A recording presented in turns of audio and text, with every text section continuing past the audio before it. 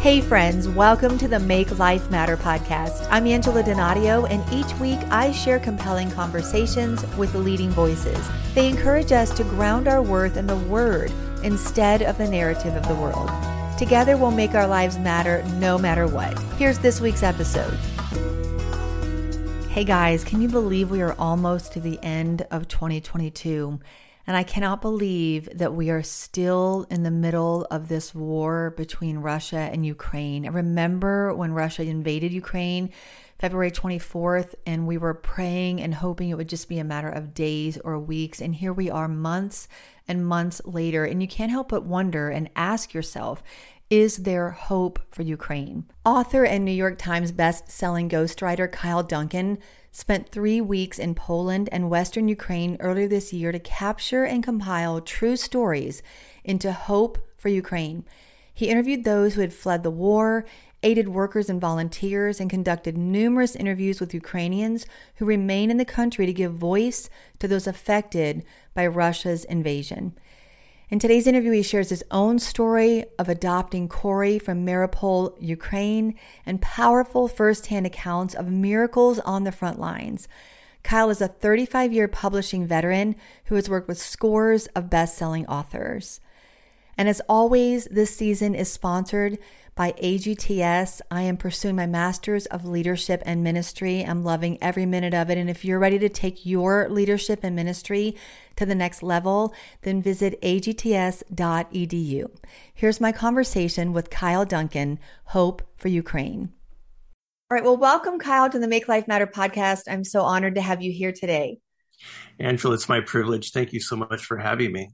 Well, I've enjoyed chatting just a little bit already with you, and I can tell you're going to bring so much hope and encouragement to our listeners. And I love this book that you've written on Ukraine, and I want to thank you for your heart for Ukraine. And I'm going to ask you in just a moment, I know one of the ways and reasons this is so close to your heart is because you have your own miracle story of adoption and adopting a son from Ukraine. I'd love for you to talk about that in just a minute. But I wanted to share earlier this year, it was early in the war between Russia and Ukraine. I went on a spiritual pilgrimage to France, and I hopped off the bus one morning and needed something from underneath the bus. And I asked our bus driver, Voltic, if he could help me just to get my bag. And he was very gracious. So we chatted for a minute, and I found out that he was actually from Poland, and that the bus drive, the leader of the bus driving, company had decided to use the current buses to go in and out of Ukraine. And they were bringing in supplies, and they were taking out, especially women and children, and some wounded. And he had been a part of that mission. And so just in a 5-minute conversation, I heard his own personal story. And then I shared that with our tour leader. She invited us then to have him share with the whole bus.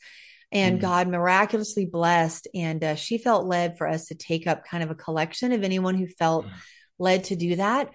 And so that went to 2 different projects there. In Poland, he said that there has been some businessmen that, number one, have taken a number of real estate, whether it's apartments or homes that were vacant, and housing refugees from Ukraine, as well as the hospitals that were treating the wounded. And so the collection that we were able to gather went directly to those children that were being treated at the hospital in Poland. So that's just a personal involvement that the Lord allowed me to have. It's nothing like being on the front lines, like what you've experienced. But just to hear his story of growing up in Poland under Russian communist rule, and the determination that he had to make sure that we did all that we could in this season to help Ukraine. So I just wanted to share that. I've never told that story here on the podcast, and I thought my listeners might enjoy knowing this was close to my heart. And it was a blessing to just feel like we were connected in some way, that the very bus that I was, sitting on and touring this lovely countryside, was the same bus that he said children were hiding in the bathroom on the bus and still so traumatized they didn't want to get off. So that was just my initial brush. You spent time on the front lines, but before we kind of talk about what that was like for you, share how God even led you to have this heart for Ukraine, and you ended up adopting who is now your son. I would love to know the story. Sure. Well, first of all, just a major kudos and respect for the Polish people, and that's where I spent most of my time, and we can talk about that because the Poles have stepped up amazingly. I mean, Yes. I was blown away that they have invited in and acclimated almost 4 million Ukrainians, which is huge for Wow. a country the size of Texas. About Wow. so Wow. but yeah, my journey, Angela, with Ukraine, my wife and I, it goes back actually to about, well, to 2001 when we had a little boy ourselves who was diagnosed in the womb with trisomy 13, which is a very serious genetic defect. And our son Joseph ended up dying after 3 days. Oh, so And sorry. that was a miracle that he even lived for 3 days. But 5 months into the pregnancy, we found out about that, and our doctors wanted us to terminate the pregnancy because they said it wasn't viable, quote unquote.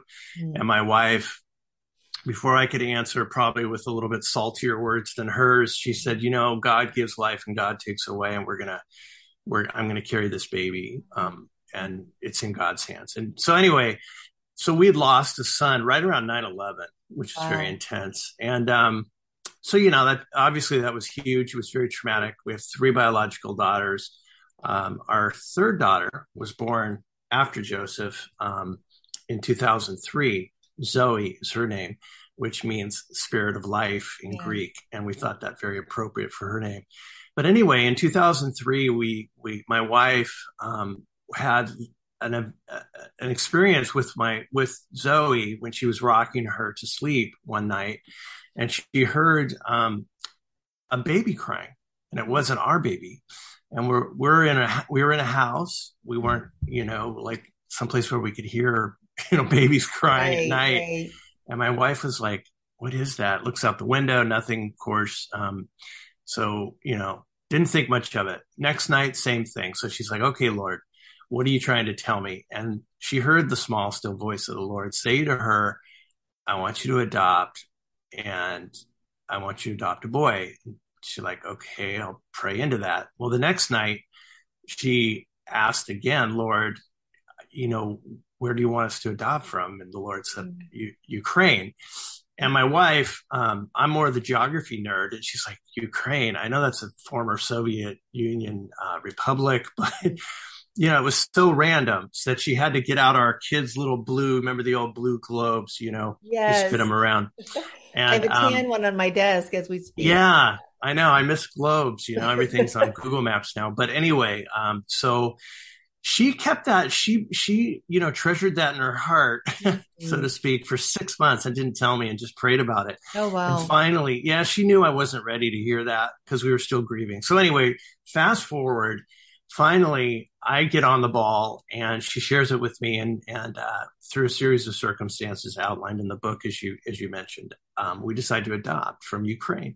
So we end up in Ukraine in '07, and we go to Kiev, beautiful city, absolutely gorgeous, with the old city built in 500-700. I mean, it's just gorgeous. And we meet with the adoption people there, and you can actually choose from several dossiers the child that you want to go meet. And our child happened to be down in Mariupol, which is down in the southeast. So we went down there and we met Jenya, Mm. and we decided to adopt him. Now, that was in '07, Angela. So just to give you the timeline. So we adopted him when he was 6, and he's now 21. So Mm. so it was 15 years ago, and we spent about a month there in Mariupol, and really came to love that area, came to love the people. Mm. Many of your viewers and listeners will recognize the name of that town because it really is one of the most devastated cities in Ukraine right now, and Yes. they call it the Stalingrad of Mm. this war. And up to 20,000 civilians have been killed there. Mm. So it's very surreal. I tried to call this orphanage and I got no answer. We haven't been able to find out, if the kids there were able to, be evacuated. We're hoping and praying they were. But Mm. that's the story in a nutshell. There's a lot of wrinkles and side shoots and fruits to it, but that's the gist of it. And that's what captured our heart and Hmm. really made us sort of follow what's been going on in Ukraine, not just since February of this year, but since really the Civil War and the annexation of Crimea in 2014. And thank you so much for sharing that. And thank you and your wife for just listening to the voice of the Lord and being obedient. You're right. A year ago, I would have never heard the name. I'm still going to mispronounce it, Maripol. Yeah, But now, sadly, it's we all very much know that name of that city, not for the yeah, reason we would like to. right. You even have some overview of history in the front of the book, Hmm. just kind of helping us. It's a little dizzying just because, these are areas where there's been a lot. It's Oh like yeah, my first trip to Israel. I was just trying to figure out it's like a layer yeah, cake, like right. where am I and what century Exactly. was here when? But if you can quickly help us to know how we got here. You just mentioned a couple of crucial things that might help people who maybe they're just turning on the news and they're just seeing Russia taking over a country. They really don't understand any Sure. of the backstory, or someone who's Yeah. very educated. And this podcast is listened to in over 130 countries. So there are people who I'll have to look it up. I believe at one point there were listeners in Ukraine, Kyle. So Mm, that would really be a blessing. I don't know, like you're saying with the orphan, yeah. what access they're still having, but Right. how did we really get to the point we find ourselves right now? Sure. Well, so, you know, the USSR, of course, started to break up in the late 80s, early 90s. So in 1991, after the fall of the Berlin Wall, Ukraine declared its independence and became a sovereign nation. Mm, So for 30 plus years, it has been just that, a sovereign nation recognized by the UN and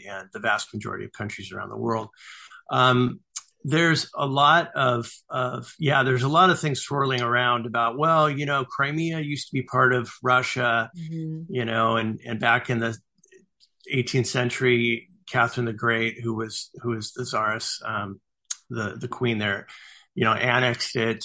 And but I will say that Crimea actually was given back to Ukraine Mm, in 1955. So even when Ukraine was still part of the USSR, the Supreme Soviet, the head of the USSR in Moscow, said, "We want to give this back to you as a sign of goodwill." So mm. actually, even Crimea has been a part of Ukraine even before they became an independent nation. So, but it's a very wealthy area. That part of the country.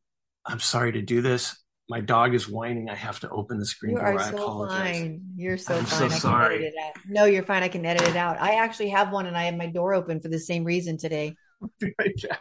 I try to do everything to avoid this. You're so fine. I've been right where you are. Oh, gosh, they're like little babies, aren't They they? are, and my husband's out of town, and normally he'll have him, and I'll shut my door, and I have an aquarium downstairs, so I'm so worried that you can kind of hear that. No, no, But no. otherwise, he'll scratch on the door. I'm in the same boat, so please Okay, don't sorry about that. apologize. So, No, no, so no, no, no. I I'll can pick edit it up out. with so basically since 1995, even Crimea was part of Ukraine, and so what people say is, well, these areas of Ukraine that Russia wants back, so to speak, um, technically they're two regions or oblasts called Luhansk and Donetsk, and that's where most of the fighting is happening. So, Mm, well, that was mostly Russian speaking people there, and Putin has said, "Oh, we need to go in and rescue them from genocide and Nazification," is what they say.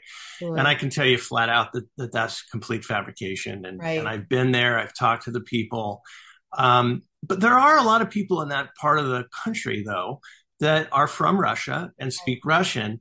And so before February of this year, there was a lot of sentiment, and a lot of nostalgia for the USSR. So it's not Mm, fully black and white, but I can tell you that since the all-out invasion from Russia, that a lot of those sentiments have changed, yeah. and Ukrainians, the vast majority of Ukrainians, no longer really want much to do with Russia anymore. Let's Mm, put it that way. But like many parts of the world, it's convoluted. yeah.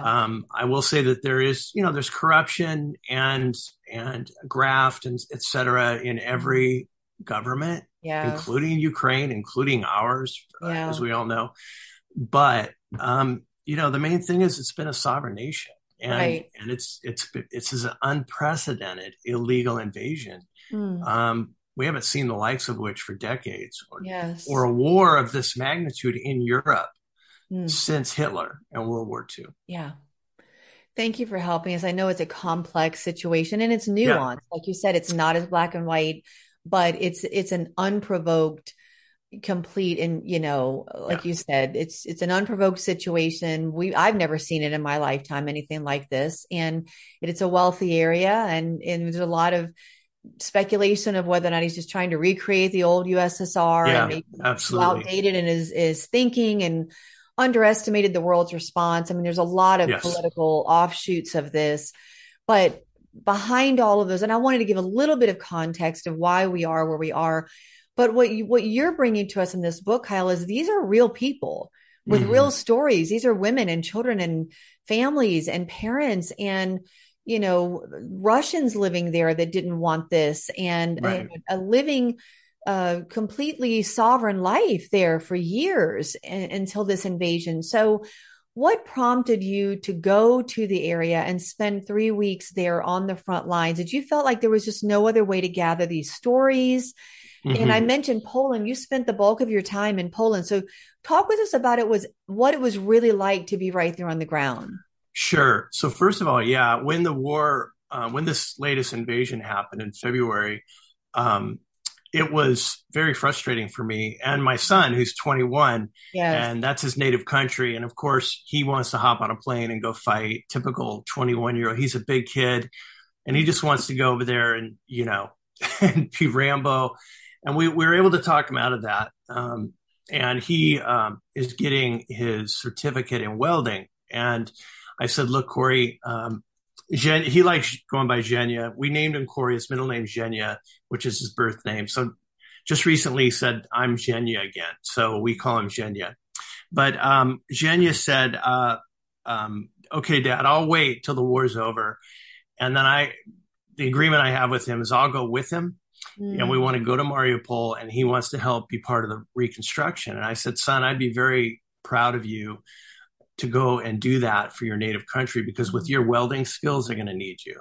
Wow. And so that's kind of a redemptive thing we're looking forward to together. But it's yeah, the being there on the ground was life changing. I'm not a war reporter. I mean, I have some journalism background. I have been a magazine writer, but it was a visceral experience that really changed me forever. Just sitting with refugees, for example, in an apartment outside of Warsaw, there were 8 women and 3 children living in a 2-bedroom apartment, Mm. tiny little kitchen, and we were all squeezed into that kitchen. And a wide mix of people, mostly Christians, but not all, Mm. um, and people just helping out. Mm. And the stories I heard were gut wrenching. Yeah.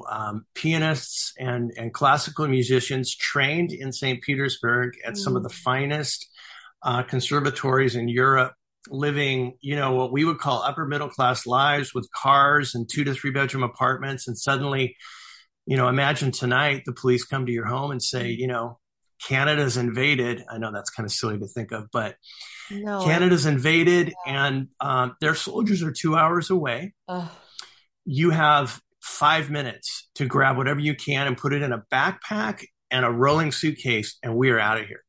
mm. And that's what these people had to do. And so looking them in the eye, seeing the tears, literally crying with people, praying with them was quite a life-changing experience. Mm. And then, so yeah, most of my time was interviewing refugees, aid workers, and visiting warehouses for some of the larger refugee agencies like Convoy of Hope, Yes. Samaritan's Purse, Yes. etc. But then I was able to cross into Ukraine. I actually did that by foot, Mm. and as I detail in the book, and that was probably the most intense and difficult, but also the greatest highlight of the trip. Mm. As I went over, Angela, I didn't know how long it would take me to get back by foot. And those of your listeners who have crossed a border by foot, I'm in San Diego. You know, we've done it by foot into Tijuana, and getting back is always takes longer than going over. And that was the case. It took me 9 hours in Mm-hmm. line to get back over. And I was in line with people who had just gotten off a bus from Kharkiv, and Kharkiv has been one of the most heavily hit cities. It's right near the Russian border up in the northeast part of the country. Mm. And then in the last couple of months, as you may recall, it's been liberated. It's been this hugely successful counteroffensive by the Yes, Ukrainian yes. army. Mm-hmm. So Kharkiv is now freed again. But at the time, it wasn't. And so I was in line standing with mostly elderly people, women, and children who had left husbands, uncles, fathers behind to fight. And I got into a conversation with a 10-year-old girl who could speak some English. Her name was Anna. Her parents couldn't, I mean, her mom and her grandma couldn't speak much English. And between her English skills and my Google Translate, I was able to piece together their story. And they had just spent a month in their basement of their apartment, people running out to get water from a local well, risking their lives for fresh water. Mm. And then they'd endured an 18-hour bus ride. At night, they had to have complete darkness for fear of Wow. the giving away their position, because the Russians have shelled civilian buses and killed Mm. people. So that experience was intense. Yes. And those 9 hours, I'm certainly not complaining about them, compared to what those people had been through. And the last thing I want to say about that experience, Angela, is that right before, so you cross through, of course, the Ukrainian customs office, and there's like a gray zone where you walk about 300 yards, and then you come to the Polish, and the line was shorter there. And as I was standing in line, I struck up a conversation with a gentleman from Manchester, England, who just was watching the news one day. He saw a maternity hospital actually in Mariupol get bombed, and pregnant women and babies were killed. And he said, "That's it. I got to go." And so he got on a plane and he flew to Poland, and he said, "I'm here to volunteer to help." Mm. So I struck up a conversation with this gentleman, and we were standing in line. There's a fence next to me, and he said, "Look over there." And I looked, and there was a steak knife on the ground. I was like, "What? Why is there a steak knife?"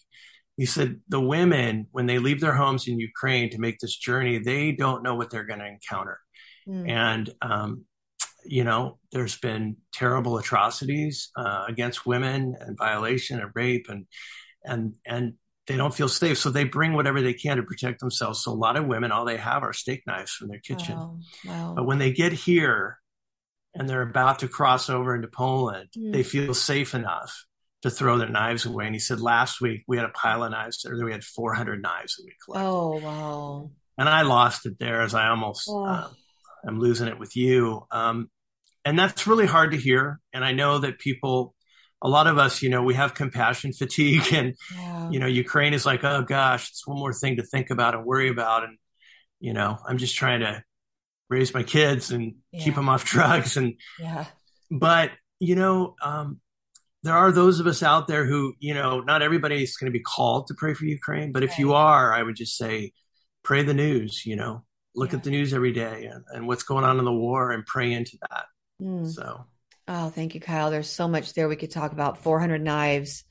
Wow, that's a story all in and of itself. And I watched a video of you on the ground at night on foot, and I've been all over the world, but never right in the middle of a war zone. And your bravery and this idea of contextualizing evangelism, it's one thing we can talk about it here. It's another to be on the ground and to experience what they're experienced, to look in their eyes, to hear their stories. I can just send yeah, money to Africa, or I can go and I can be a part of right, it. And like you said, we're not all called to do that. And there's no right, judgment in that, but we can all pray. When you yeah, were talking about my degrees in music, so I'm a classically trained pianist. So I mm, got a little bit emotional. I'm getting emotional again, just thinking about, yeah, my family origin parents gave me the baby grand piano I have downstairs in my living room. And so just to imagine, just everything that you've Yeah. loved and worked for being ripped from you, not to mention just the horrific atrocities you're talking about. I mean, these are people that Yeah. had lives and families and businesses Yeah. and it made me think of The Pianist, the movie that sets Yeah. place in the middle of, I just watched that film right? again about It's a month literally the ago. It's same thing. You know, it's Adrian brilliant. Brody playing a brilliant role, you know, an award-winning role Yeah. of just sitting there in a, you know, in seeing the breath come out while he's trying to Yes. play. It's just Yeah. surreal. Like you said, it's surreal. It's and Yeah. It so is. I appreciate you not just hearing about the stories. And I can't imagine what this has been like for your son, for your family. This is a place that you love and that you're invested in. We all Yeah. feel heartbroken and we're not invested in it to the extent that you are. And you're sharing some specific examples. Is there any other story that impacted you? You know, maybe there's so many in this book that are so Yeah. riveting, but is there one that you just felt like if I have to share, I mean, the 400 knives is, yeah, I will not forget that. But Yeah. is there one that you're like, this Yeah. is what I'd want everyone to hear? Yeah. This is a really great story that was told to me by a couple sitting in an apartment over pizza and salad one night. And this is an apartment outside of Krakow. And refugees, a couple um, from Kiev, and they told me the story and they're believers, and they when the war broke out, they debated, should we leave, should we stay, and they decided they needed to leave. They have a 2-year-old daughter, and she has a minor heart defect, which is not uncommon, and it's the kind of surgery that if as long as you correct it by about age 5 or 6, people can live a very normal life. So it's not an uncommon surgery. And they were scheduled to have their precious 2-year-old surgery on February 24th. And Mm. so that was the day the war broke out. So plans canceled. Now they have to flee. And they, the husband, I've changed their names out of sensitivity because he ended up being a hero in the battle for Kiev, where they fled to his parents' house. Okay, so his parents live in this little town out in the outskirts of Kiev, like 30 miles outside. And he's thinking it's a little town, it's a podunk town, no military, significance. The Russians could care less about it. Let's go there. We'll be safe. Mm. You think about it. You don't, if DC is going to be bombed, where do you go? Right, You go right. like up into the mountains of To the Virginia or sticks. something. Yeah, exactly. Yeah. Well, what he didn't know was that was the exact route that the entire Oh, bulk of the Russian army was going to take to yeah. try to encircle Kiev. And right next to this town, it's called Moltsin. Right next to the town are two towns that are infamous now, Bucha and Irpin, Yes. where all of the horrible atrocities occurred and hundreds of civilians were killed. But anyway, so there they are. They flee Kiev. They get to this little town with his invalid dad. His dad had to have his leg amputated from diabetes, and so he's in a wheelchair recovering from this.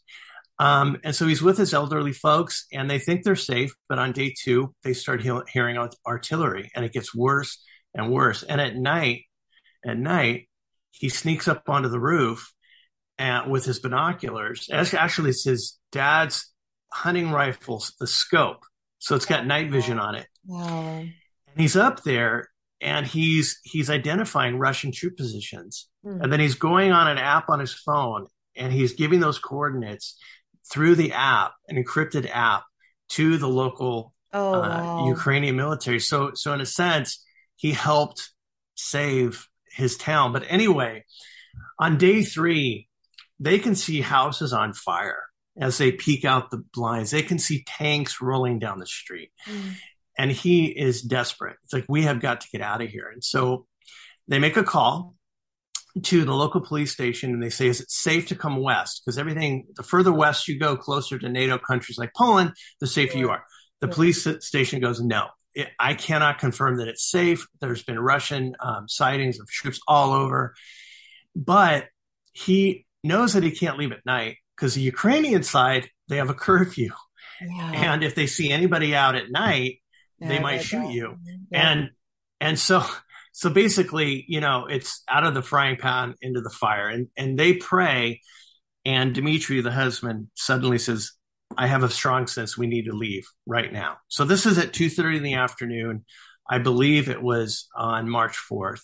And for just, let's just, for story's sake, let's say that's the day at 2:30. So they pack up the car, they do everything they can to load it as much as they can, put the wheelchair in the trunk, and they zoom out of there at 2:30 in the afternoon. And they're winding through streets that we've all seen on TV with burned out tanks and horrible, horrific scenes.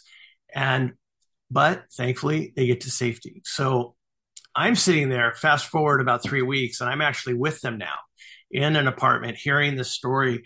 And it's a wonderful time, and everybody's celebrating. We're praying together, and I go home. Well, a week later, I get an email from the wife, Oxalana, and she said, I've been in touch with people from our village, and CNN actually released a story about the very road that we drove down.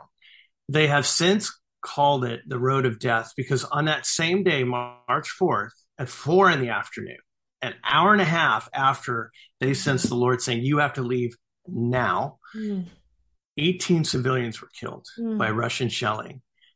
People trying to do exactly what they did and just escape to get their families out safe. And so in her email to me to tell me this story after the fact, and it was right before the book went to press, and I was able to kind of stop the presses and redo the story to add that postscript. She said, if my husband hadn't listened to what he sensed was the voice of God, I would not be writing this email to you now. Wow. And they also found out that Russians had actually broken into the home shortly after they left, and God knows what they would have done to them. So that's one really cool story about how God still speaks today, and how God speaks. Jesus says, my sheep know me, and they know my voice. I believe that's in John. And it's just a wonderful story, of God speaking to his sheep and telling them you need to go. Well, and we kind of started there in this conversation was your wife hearing from the Lord and you both listening, and you're telling us miracle stories. Really, the book is full of miracle stories. And I love when we were chatting earlier before we were even live and I asked you, Kyle, let's just be honest. How can you frame this as hope for Ukraine when we're looking at what feels like a hopeless situation? What you said to me is Jesus is alive and he's in the trenches. So you're not just telling us stories of men and women. You're telling us stories of God's intervention and God being present, even in what seems like, where could God be in this? So tell us how you can see hope, and what can we do when we look at this and we feel so helpless and so hopeless? What is your encouragement for us as listeners? Well, this is a major battle that's happening, of course, in the physical realm in Europe right now. No one knows quite how it's going to end. But we all know as believers in Jesus Christ, we all know how the war ends. We know in the end that Jesus wins. And that is the hope ultimately that we have. And that's the hope of the Ukrainian people. But I would say that I'll tell you what Ukrainians told me when I'm sitting there or when I'm on Zoom and I've interviewed people and I still stay in touch with people. I have friends in Kyiv right now, and they're being bombed by these Iranian-made kamikaze drones. Kyiv has been quiet, it hasn't been shelled for a while, and now death and destruction. You don't know when something's going to fall on your house. It's incredible. And these are Jesus-loving people. This is the church. You're our brothers and sisters in Ukraine, and what they say is, they may destroy our houses, but they will never ever take our home. This is our home. This is our land. And we pray for the Russian army. We pray for conviction. We pray for a reversal of strategy in the Kremlin. We pray for revival. These are Ukrainians being killed by Russians, praying for the nation of Russia. Only the Holy Spirit could give you a heart like that. So what I would say is they're hopeful. They know this war is going to end. And the prayer that was told to me by a gentleman named Colonel Karenovich, who used to be a high-ranking officer in the Soviet Union, and then when the wall came down, his family went and migrated to Ukraine.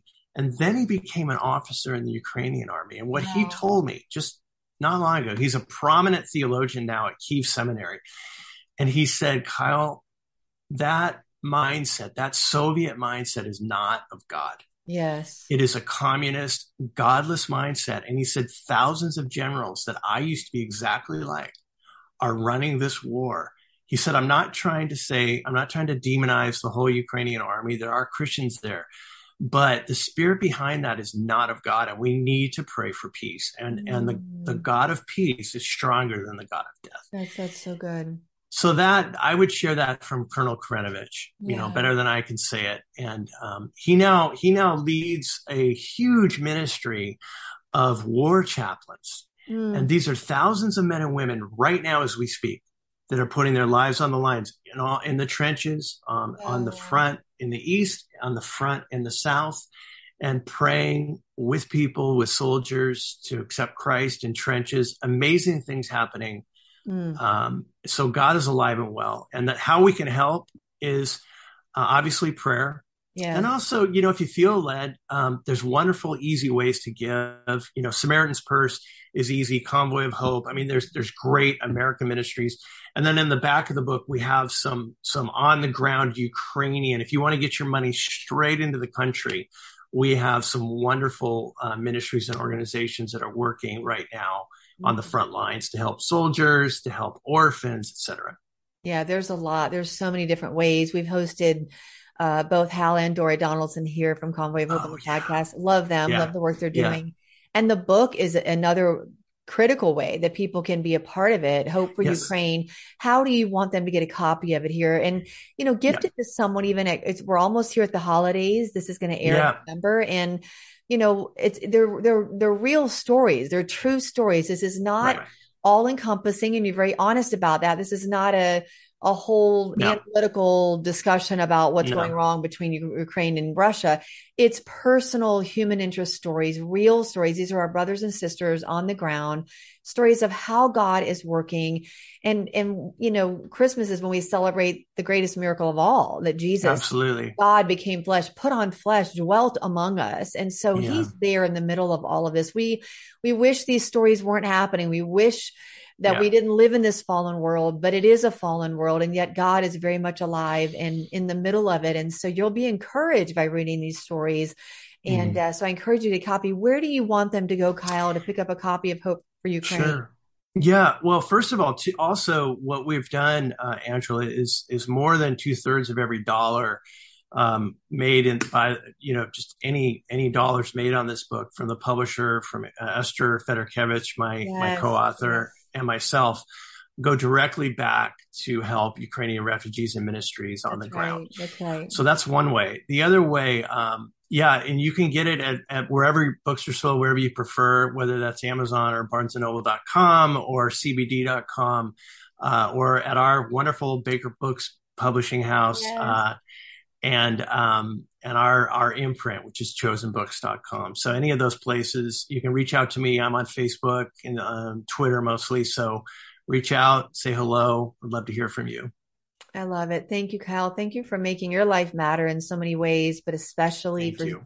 helping the lives that maybe we'll never get to meet. Maybe we won't be Yeah, able to look into their eyes and hear their stories firsthand, but you're bringing them to us, and I'm so grateful. And every life matters from the moment that we started today, and you talked about you and your wife having to deal with a very difficult choice with your own child, and choosing life, to valuing the life of these Ukrainians. And God cares about the Russians. I mean, some of these people are just doing what they're told. And, there's long absolutely. standing, and there's a lot of history here. There's a lot Yeah, that we aren't going to be able to fix overnight, but what we're looking to do is to highlight where God is working and moving, how we can pray, how we can give, how we can be a part of solutions, and to know that God is working and his church is still being built. I mean, I'm absolutely. pursuing my master's of leadership and ministry right now. I've been reading a recent book on missiology and church history, and I was writing a paper in response, and some of the analysis I had to sit in was felt hopeless. It felt Mm-hmm. frustrating to look at cultural trends and, deconstruction of faith and things that Right. you're All the depressed isms. when you're exactly how many isms can I deal with in one book? Yeah. And you get frustrated and hopeless. And, Yeah. and yet I found myself as I was writing a response to one of, the sections I was reading is, you know, Jesus said, I will build my church Yeah. and the gates of hell are not going to prevail against it. Amen.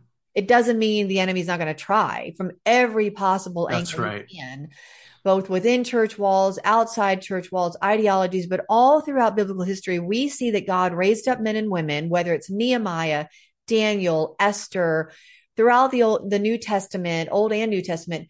There's nothing that we're not experiencing that the first century church didn't experience under Nero, under countless dictators Absolutely. throughout That's right. history. So what that does to encourage me, Kyle, is this is the same God that we're talking about.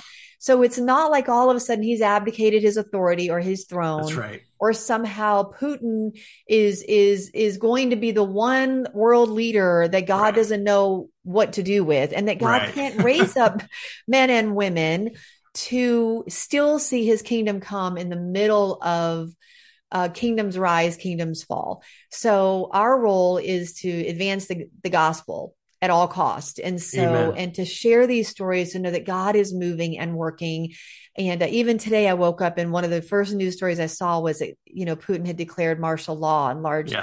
swaths of Ukraine. So, Right. we can simultaneously, some of us guys, like he was saying, you just feel like hopeless and you have compassion fatigue and you're doing your best to keep your own life afloat. But Exactly. let's not ever get so weary in what we're Right. facing that we're not outward focused. Hal Right. Donaldson's book is Disruptive Compassion, one of the best books I've read in the same topic, that we have to still say, as Mother Teresa said to him, we can all do something. That's it. We Exactly. can all do something. So I don't know. Yeah. What is your something? Think about what your something is. Kyle, I always like to close with one last question before you pray for us today. And that Sure. is, you're making your life matter in so many ways. And I would love to know, other than Jesus, who in the Bible has most inspired you to make life matter? Who do you draw that inspiration from? Well, you posed that question to me when we were setting up the interview, and I've been thinking and praying about that. And the Lord popped an individual into my head that I actually don't normally say is the person, but it would be Abraham. Mm, And actually Abram, before he became Abraham, it's simply because, and we all know this, and you're astute student of the Bible and preach and teach. Abram, God didn't show him the whole vast constellation of his plan. He told him there would be a nation built. He yes. didn't tell him how to do it. Yeah. Even when he and Sarai left, or they didn't know where they were going. And Mm, my sense is that God did that because if he had shown the whole picture to Abram, he may have just curled up in a little ball and not taken a step so true. westward toward the promised land. And so I'm an average guy. Yeah, I've been blessed to be able to be put in a position to write a book. And I have relationships in publishing, which helped me to get that deal. But I am an average guy, and I wake up and I can't even look at my phone in the morning actually, because I get so mad Mm, at what Russia's doing, and yes. the annexation of these fake referendums and everything. But Yeah. yeah, I'm an average guy, and we're all in the same boat. We need love, we want love. We have worries, we have intense things happening in our lives. I guess what I would say is how the Lord changed me through this book is it terrified me when he told me he wanted me to write it. And I'm Mm, like, I'm not equipped. And a friend of mine said, well, then you're in a position, perfect position to write it. And we hate hearing that. I It's like, know, don't right? tell me that. And he did push me hard out of my comfort zone. But the result of it, I really feel like I got so much out of this, and my life has been Mm, changed, and I feel like I've been tenderized, like a mm. like a good steak, you tenderize it. And I feel like I've just been tenderized, and God's Wow. broken my heart even more for Ukraine and how to pray for them. And so, Wow. Wow. um, Yeah, so Abram would be the person even before he became Abraham. I love it. And we're not responsible for the outcome. We're No, responsible for we're the not. obedience. We're responsible for the next step. And Yeah. I remember when God broke my heart for Africa. I've been to many other countries since, but Mm, that's still where there's a special pull. What Kyle is saying today is, guys, lean into where the Lord might be putting. What makes your blood boil a little bit? What gets your heart hmm rate? What keeps you up at night?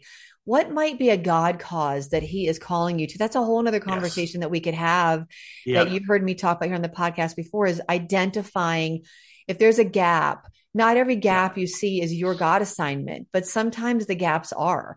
And so if you look around your life and you see something that you know there needs to be a solution to, you feel God's tug on your heart, you feel a pull of compassion. I mean, when Jesus looked over the city and he saw people harassed because they were like sheep without a shepherd, he had compassion. Yes, hmm we have righteous indignation, we have anger, we have frustration, we have sorrow, we have all the feelings that we are normal and should be feeling about these situations. But then I would challenge us to go a step further, as Kyle did. Okay, God, what do you want me to do about this? Is it hmm giving? Is it, in these cases, maybe we can't physically go? You're anticipating when you can with your son, and I need to have hmm you back again when that happens. And we want to hear that story, but we can all do something. And so, Kyle, I'm just grateful for your obedience, because that really is the life lesson here for us, is if we're going to Yeah. make our life matter, we have to be listening to what God says. And then we have to be willing to say obey, and to Yeah. say yes and obey what he says and leave the outcome up to him. But we could stand before him knowing that I asked you to do this and you did what I asked you to do. And so That's I'm right. grateful. Guys, please go get a copy of the book, Hope for Ukraine. And I'm putting everything in the show notes. And this changes literally on a daily, weekly basis. Yeah. So by the time this airs, there might even be something, new. hmm We're anticipating and praying for the end of this and for the hmm restoration of Ukraine, and ultimately for God's kingdom to come, and his will to be done. So Kyle, thank you. Thank you You're for welcome. not only going, but also sharing these stories with us, and helps us to feel more connected, and not to feel so hopeless and helpless, but to know that Jesus is in the trenches with all of us. Whatever we're facing today, there's nothing too difficult for him. So That's right. would you pray for us and pray for our listeners as we kind of close our time today? Of course. Thank you, Angela.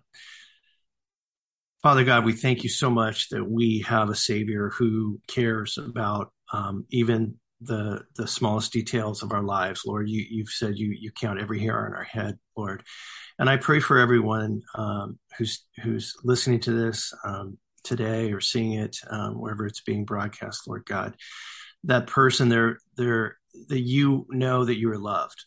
Obviously there's people here who are not feeling loved, who are feeling overwhelmed, who are feeling hopeless. Lord, I pray that you would inject into those people just a shot, a huge injection of love and hope. Father, without hope, the people perish. And I pray, Lord God, that is particularly for the nation of Ukraine right now. A lot of people are suffering in ways that are almost hard for the rest of us to imagine. We know, Lord, that the Ukraine is not the only place in the world where people are suffering. As Angela has said, Lord, there are conflicts and there are droughts and there are famines and there's poverty all around the world, including the continent of Africa, and places all over, Father, where people are being persecuted. And so, Lord God, we do get overwhelmed. But I pray right now, Lord, that you would place a burden of prayer on everyone's heart right now, specific to that individual, to their heart, to their personality, to what they believe and care about, Lord. And I pray that you would help us all to pray the news. Father, whatever you lay on our heart, that we would dig into that every day, Lord. And even if just for a few moments, go to our favorite news site, Lord, and search up that particular topic and to pray into it, Lord, with what pops up. And Father, I pray for Angela and the work she does on this wonderful ministry, through this wonderful ministry and podcast, and the work that she and her husband do for the church, both locally there in Virginia and worldwide. And I ask that you would bless everyone who's hearing this today in your precious Son, Jesus' name. Amen. Thanks for joining the conversation. If you've been inspired to make life matter, share a review and subscribe at cpnshows.com or anywhere you listen to podcasts so you don't miss an episode. Connect with me at angeladonadio.com, Facebook at Angela Donadio VOV, and Instagram at Angela Donadio. Until next week, let's make life matter.